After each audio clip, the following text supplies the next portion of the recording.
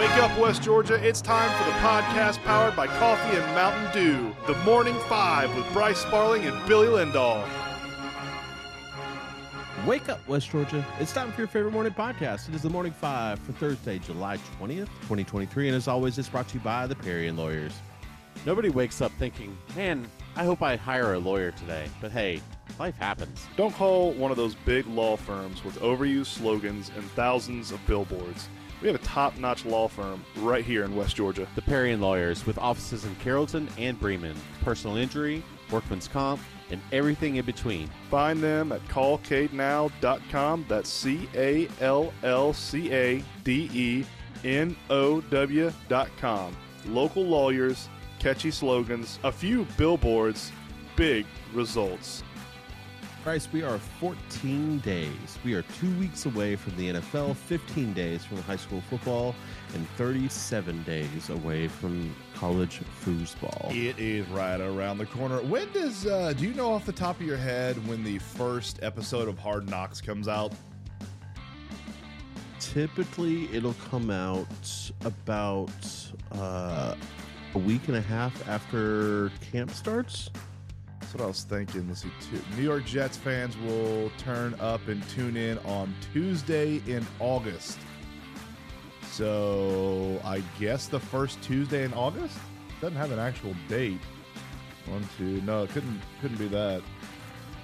I don't know. So it's either the 1st or the 8th, I think, is the and the 8th. Here it is. Yep. 5-episode series kicks off Tuesday, August 8th at 10 p.m. on HBO. So there we go. August 8th. That's the countdown. So we got preseason, the Hall of Fame game, starting in 14 days, exactly 2 weeks, and Hard Knocks starting on August 8th. I can't wait for that. I'm a huge Hard Knocks fan, especially this year that they're going to be up in the Jets. That's going to be awesome. Yeah, it is. It's going to be fantastic. Can't wait. Today is also National Fortune Cookie Day. What's the biggest fortune cookie you've ever had? I don't know, man. I haven't had a fortune cookie in a long time. I love fortune cookies. I remember the first time getting a fortune cookie as a little kid. I didn't know there was a fortune in it. I didn't know there was a piece of paper in it. I took a big bite out of it and ate half the paper and ate my fortune. I don't know if that was a bad omen or not. That sounds like you. Yeah. I just took a big old bite of it, and there goes the fortune. But yeah, I'm a fan of fortune cookies. I haven't had one in a long time though. They are pretty tasty. It's also National Lollipop Day. Yeah, I'm not a big fan of lollipops. I don't. Yeah? No, I don't go out of my way to get lollipops. I'll eat one, like laying around or something. But yeah, I'm not a big fan of lollipops. Okay. Last night, unfortunately, the Braves continued their downward trend after losing the first series, coming back from the All-Star break. They've lost 2 series back-to-back. Not a good trend.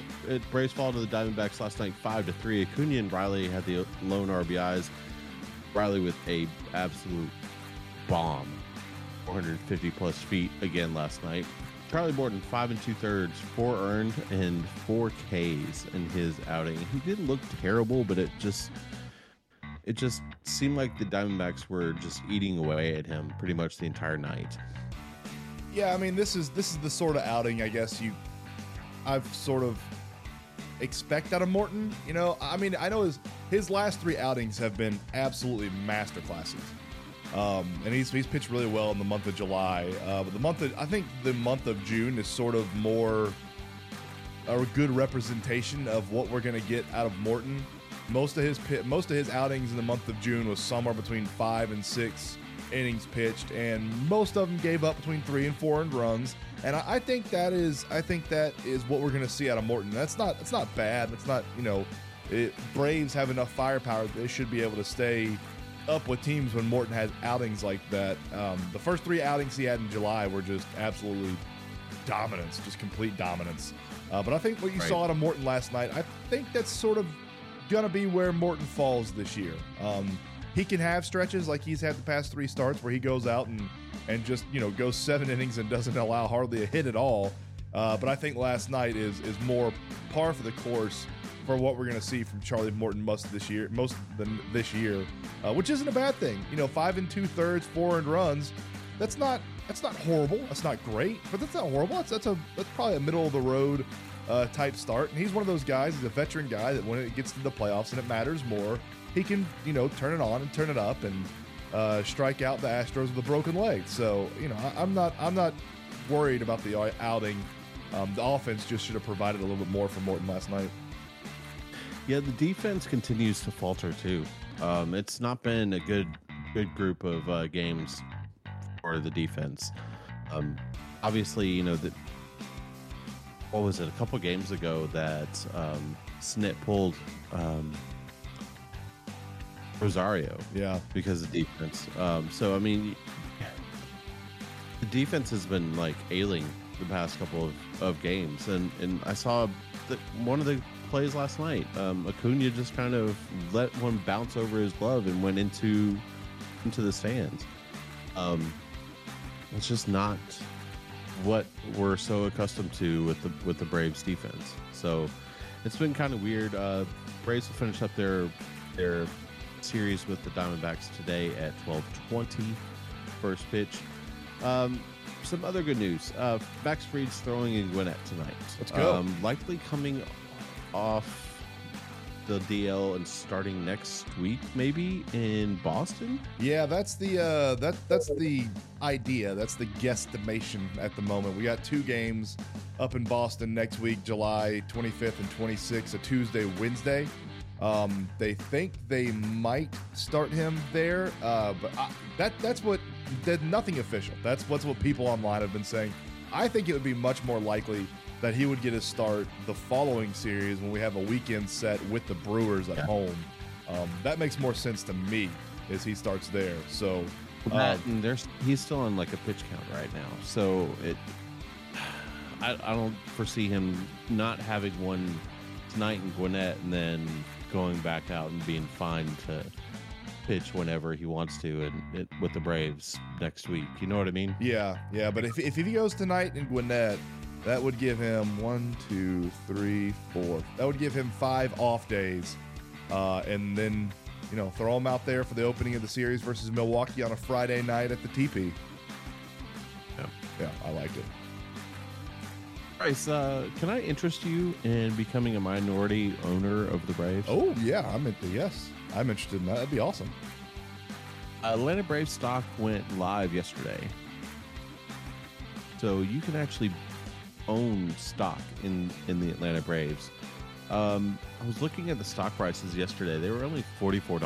Yeah, it's not bad. And there's an A and a B stock, or an A and a C stock, I think, and like right now. And then the B stock will go live today, I think. Yeah, and from what I saw yesterday, now I'm assuming I was looking at this wrong, but the A stock was like $40-something, and the C stock was like $55, which doesn't make any sense because the A stock you get more of a say in the team, or I don't know what it is, but I'm gonna pick up some stock. I think that's really cool that you can own stock in the Braves. It's like being a Packers fan. How long have Packers fans been able to hold stock in their team? Your voice doesn't matter. It won't matter, but it's a cool little thing to have, and it's something neat to say. Like, hey, I own part of the Braves. Yeah, you do. Yeah. I like the idea. Yeah. Honestly, I think it's a cool thing. Yep, I'll pick up a couple things of stock. And last night, the Braves also set another milestone. They tied the Rockies. I forget what year the Rockies did it, but they tied the Rockies for the most 450-foot home runs hit in one season. The Braves have done that in half a season. So one more 450-foot home run this season, and they will have set the record for the most 450-foot home runs hit in a single baseball season. And this is without a humidor. Yeah. All right, Bryce, with the high school football season 15 days away, the Atlanta Touchdown Club has sent out a preseason all-star team. Now, this is across all classifications. Okay. So, unfortunately, though, for us, well, not unfortunately, but three of our local kids has made this all-star team. It's an all-state team, essentially, for the Atlanta Touchdown Club. across all classifications, but this only was in 7A. Julian Lewis made it as a quarterback. Caleb Odom made it as was it a wide receiver or tight end? Tight end. He was tight end. Okay, and then Bryce Hicks made it as an athlete. So congratulations to Lewis, Odom, and Hicks from Carrollton on making the preseason All-Star team, because that's huge, honestly. Like when you get these preseason accolades, that's a big thing. And being able to talk with Juju, Caleb, and Bryce on Saturday, it was really good. They're very humble, very humble kids. They're good to talk to. That they don't shy away from talking with the media, which is cool. So, looking forward to seeing what they can accomplish this year down at Grisham Stadium. And you know who else made that that Touchdown Club Atlanta's 2023 preseason All-Star team at quarterback? Dylan Raiola. Yeah, Dylan Ravioli made it up in Buford, but another guy that made it. Ooh. Kid that Carrollton's going to see week 1 of the season. Oh, the kid from Langston Hughes. Air Nolan, yeah, the Langston Hughes quarterback. Yeah, they're going to see him. So 2 of the 3 2023 preseason All-Star quarterbacks for the Atlanta Touchdown Club will see each other in week 1. That'll be a pretty neat matchup. I haven't seen when defense is coming out. I know they released the offense, but I haven't seen the defensive list yet from the Atlanta Touchdown Club. You look through this list and there's not a lot of small schools on here. You know what I mean? Like it's all 5, 6, or 7A schools. Like if you're 4A or below, I don't think off the top of my head they have any 4A or below teams on here. I'd have to go through and look at each one, but it's all 5, 6, or 7A schools. So that's kind of that's kind of odd. But it is what it is. The Touchdown Club. Yeah. But congratulations to those three Trojans. And we got an update on another Trojan later in the podcast, doing some awesome stuff up in Fargo as well. And he's a champion. Dude is a monster and a champion of life. Absolutely champion of life. Billy, let's get to the Big Ten preview, though. We wrap up the Big Ten today with Penn State, Purdue, Michigan, and the Ohio State University. Let's head over to the Nittany Lions first, with 14 returning starters and a couple of rising stars in quarterback Drew Aller and running backs Nicholas Singleton and Katron Allen. Penn State is poised to push Michigan and Ohio State from the top spot in the Big Ten this fall. The Nittany Lions need to restock the receiving core, but the offense received a boost when left tackle Olu Fashanu opted to return for the 2023 season instead of going to the NFL draft. Penn State's defense ranked among the best in the Big Ten last year and provided replacements emerging at tackle and quarterback. This unit should remain in the top of the conference and probably the top 10 in the nation in defense in 2023. If Penn State can get past West Virginia in Game 1 of the season, it likely sets up a battle of the undefeateds on October 21st in Columbus, Ohio. I love the depth Penn State brings into this year with a lot of returning veteran starters. I think 9-3 is a conservative guesstimation for where Penn State's going to end the regular season at. I wouldn't be surprised, though, if they increase that winning total to 10 or 11 and possibly knock off the Big Ten champion from last year to represent the Big Ten East in the conference title game. I like Penn State a lot this year. Okay. Yeah, I've always liked James Franklin. Same. Even when he was down here at Bain. I like how he coaches, so I wouldn't be surprised if Penn State does what you're saying. Next up, we got the Purdue Boilermakers. Big changes are on the way for Purdue in 2023. New coach Ryan Walters and new quarterback Hudson Card both have big shoes to fill after the Boilermakers played in the Big Ten title game last year. Walters arrives after a successful stint at Illinois as a defensive coordinator, but there's work to be done on both sides of the ball, especially on defense, because there's just 4 returning starters on defense from a team a year ago. New OC Graham Harrell has a tough act to follow as well, but his offense last year at West Virginia was balanced averaged 30 points per game, 227 passing yards, and 171 rushing yards. That's the type of balance you need to be successful in college football. Texas transfer Hudson Card last year is the front runner to replace the departed Aiden O'Connell as a starting quarterback. The return of Debek Maccabee, a former walk-on who rushed for almost 1,000 yards last year, should spark the run game, and seniors T.J. Sheffield and Mershawn Rice are the top two receiving targets from a year ago. The new 37-year-old head coach Ryan Walters will bring a 3-4 scheme to Purdue after having success playing 4 linebackers at Illinois. Under Walters, the Illini had the best scoring defense and the third best total defense in the country last season. That Illini defense was a force to be reckoned with all year last year, and Ryan Walters hopes he can bring that over to Purdue. Purdue is coming off its first Big Ten West Division title and has made bowl trips in each of its past 2 seasons, going 17-10 during that span. I don't see them making it back to the Big Ten conference title game this year. Not going to have as much success. I think it's going to be a bit of a rebuilding year for the Boilermakers. I see them somewhere around 6-6. I think they're about a 500 team this year. That sucks. Yeah. It does, especially for new head coach Ryan Walters. It's gonna be a growing pains type year for Purdue. Now let's head over to that team up north. Ohio State and Penn State are contenders for the college football playoff, but the path to the Big Ten title once again runs through Ann Arbor in 2023. Michigan has made steady gains under coach Jim Harbaugh over the last 2 seasons, with the next stop being a trip to the national championship game. Look for Michigan to continue its physical style of play this fall, with quarterback J.J. McCarthy back in the saddle for his junior season, and along with him returns All-American running back Blake Corum, who is an absolute dude, and his sidekick Donovan Edwards. Corum is back after suffering a torn meniscus and sprained MCL in his left knee last November. I hate Michigan.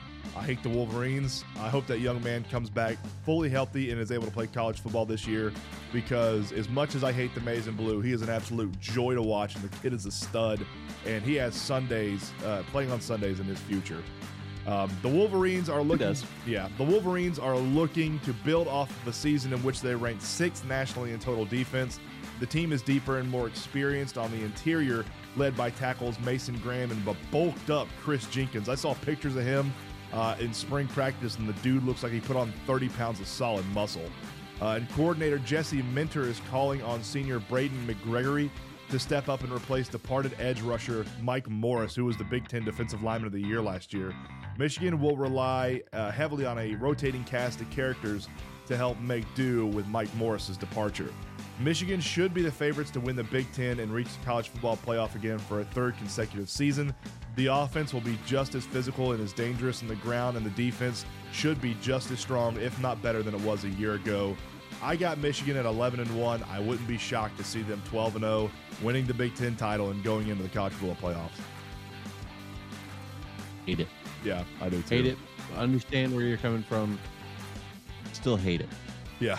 I'd rather be able to come on this podcast and say Michigan's going to be 0-12 next year and be a dog crap team and lose by 30 every single weekend, but they're a solid team, man. I'll say this: if at 11-1 and we're the one loss, I'll be happy. So getting to Ohio State. Ohio State comes into the season looking to stop a 2-year skid of losing to Michigan. No matter what the success is outside of that game, Ryan Day has not yet proved that he can win the most important game on his schedule. Junior Kyle McCord is the odds-on favorite right now to win the open competition at quarterback, but Devin Brown will be ready if McCord can't seize the moment. The running backs are led by slippery Travion Henderson and Mayan Williams, who, in my opinion, are not the 2 best running backs on the roster. The best running back on the roster is Dallin Hayden, but Travion and Mayan will be the 1 and 2 back, I'd assume, to start the year.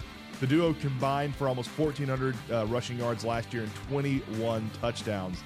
And then there's the gold mine at wide receiver, led by Marvin Harrison Jr., simply one of the top performers in college football. Fluid route runner with idle hands, Marvin Harrison Jr. will line up all over the field in an attempt to keep defenses flustered. Emeka Ibuka is ready for another productive campaign as well, while senior Julian Fleming continues to excel. I forgot Fleming was still there. I forgot Julian Fleming was still on this roster. I feel like he's been there for 10 years. But he'll be there with one of the most talented receiving corps in the nation. Coordinator Jim Knowles made improvements to the defense in 2022 with his 4-2-5 look, but the unit was gashed in losses to Michigan and Georgia for a tune of 43.5 points per game and 8.9 yards allowed per play in those two setback games. That's just 8.9. It's almost a first down per play. Like, you can't have that. OSU was far from dominant up front last season, but ends Jack Sawyer and JT Tuamololo have 13.5 career sacks, and the interior can be disruptive when Michael Hall Jr. as its leading force. The Buckeyes ended the season with back-to-back losses for the first time since 2011. For the Buckeyes to return to contention, the defense has to find a pass rush mojo and make more timely plays. A new quarterback and questions about the offensive line would disqualify most programs from national contention, but that is not where Ohio State is. There is still plenty of talent on both sides of the ball to push them towards a possible Big Ten championship and berth into the college football playoffs. I'll be honest with you, folks, I don't see that happening. I don't see Ohio State winning the Big Ten. I think Ohio State's going to be somewhere around 10-2 this year. Yeah, and the fact of the matter is we're changing offensive coordinator too. Yep. Let's not forget about that. Yeah, we're changing offensive coordinators to a guy who's never called offense before. Yeah, so this is going to be an interesting thing.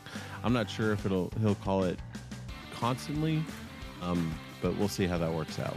Yeah, that's the official word is Ryan Day will have the ability to nix calls, essentially. So when Hartline calls it in to whoever the quarterback is, whenever he gets the call down, Ryan Day will have the headset on, hear the offensive call, and Ryan Day will have last say-so on if that is a approved play or a disapproved play. So we'll see. I don't have much faith in our Buckeyes this year. I think we have 3 big games, Notre Dame, Penn State, and Ohio State, and I think we go 1-2 in those games. I don't know which ones we lose, but I think we go 1-2 in those big games. After seeing what Devin Brown and Kyle McCord could not do in the spring season, in the spring game, it might be a long year for our Buckeyes. Both of them look terrible. All right. Well, tell me about the Marine South Scoreboard from last night. Marine South Scoreboard from last night in the NL East. We have the Brewers beating the Phillies 5-3. Mets beating the White Sox 5-1. Cards beating the Marlins 6-4.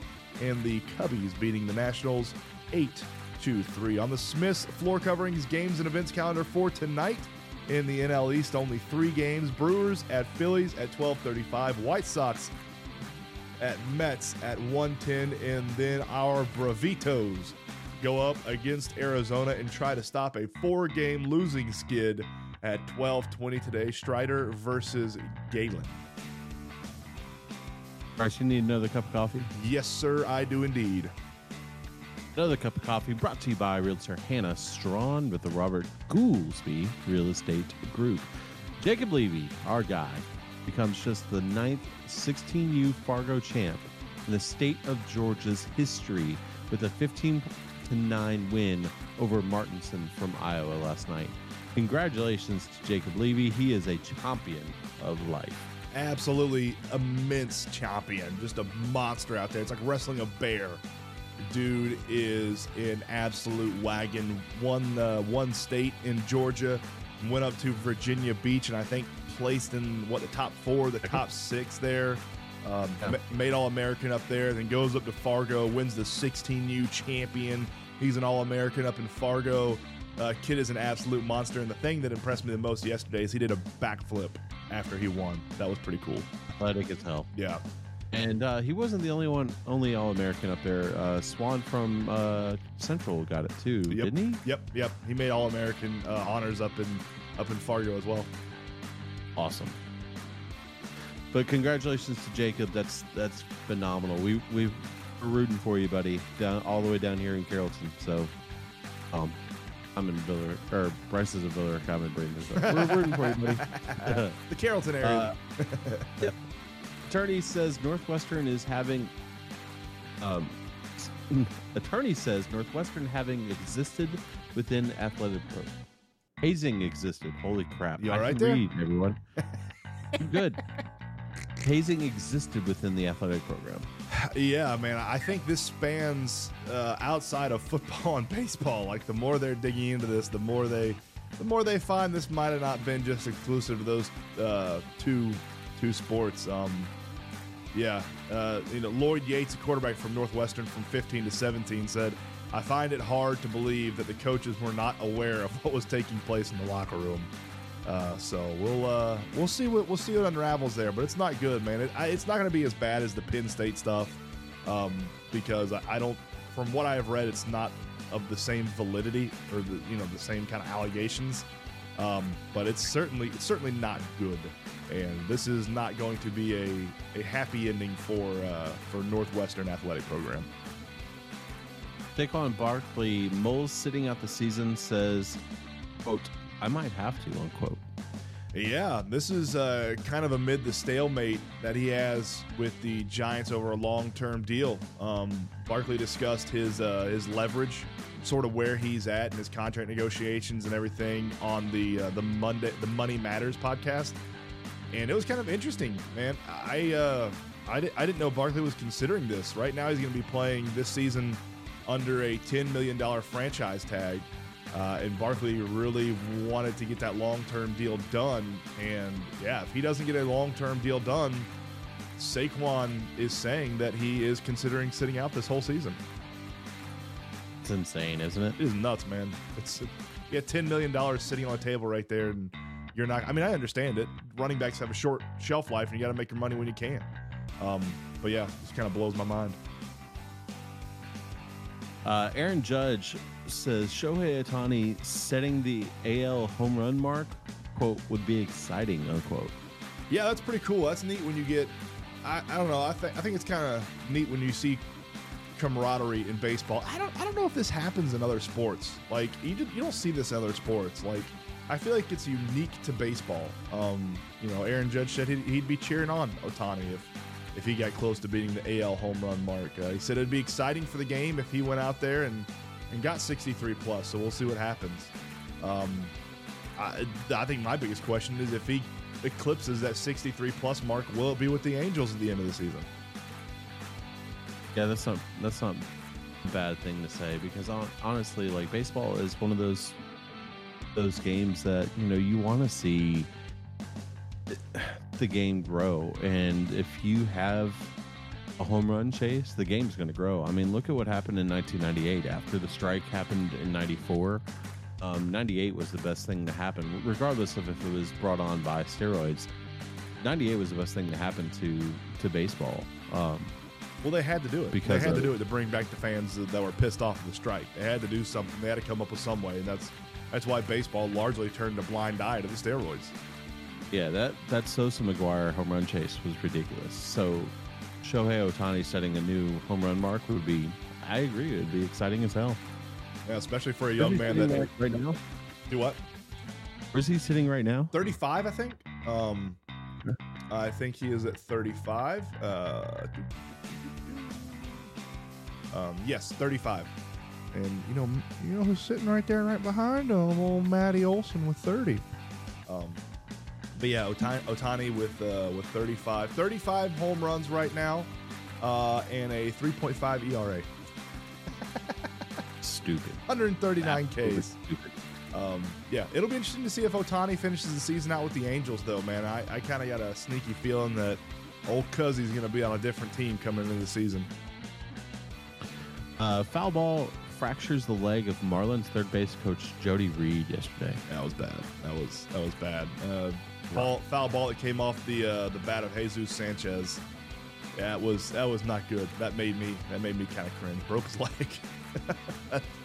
That sucked. When man. you cringe, it's bad. Yeah, it was bad. I knew it hurt. Most coaches are older guys, probably in their mid 50s, late 50s, early 60s and stuff. And yeah, it gave it old crack-a-doo. Not good, man. He's gonna go out there next time in a full catcher's gear, like full medieval knight armor. Ain't getting me this time, buddy. Finally, today in 1976, Hank Aaron, greatest of all time right now. Hits 755th home run and his last home run in his career off Angels' Dick Drago. Excuse me? Was that Ivan's dad? Apparently. Ivan Drago. See, Yeah, the bad thing is you messed me up. I know. So, now you don't know if that name's real or not. Week, now I'm double checking this before. Hey, that name's after. real or not. I didn't mess with that one. Dick Drago was apparently a real baseball player. What a name! Yeah, I looked it up. What a name! That's one of those guys I'm going to go to Baseball Reference and go look up his career. I bet he was fun. I bet he was fun at the after parties for the games. He has an IMDb page too. Does he? Yeah. Wow, that's when you know you're big. Old Dick. I would not assume. Okay, I'll look at him and yeah, Dick Drago, still alive. He's 78 years old. Like a porn star, doesn't he? Yes, he does. Born in Toledo, Ohio. Let's see who he played for. Played for the Mariners, Red Sox, old Dick Drago. What a name. Played for a long time. Played 13 seasons in the majors. Never heard of this Anything guy. else, Wolf? Nah, man. Let's get out of here on a Friday Junior. Friday Junior. Thank goodness. Yep. We're getting close to the weekend. Once you get to noon today, it's all downhill to the weekend. I hope so. For Bryce Farling, I am Billy Lindahl. Join us tomorrow as we will have our Mount Zion Eagles preview, as well as, I'm sure, the Incredible Pulp Lemonade Softer and Dollar segment, which we need to get better at. Barf. No joke, dude. As well as a lot more. We will talk to you tomorrow, same time, same place. Shake your neighbors! Just shake them! Shake your neighbors!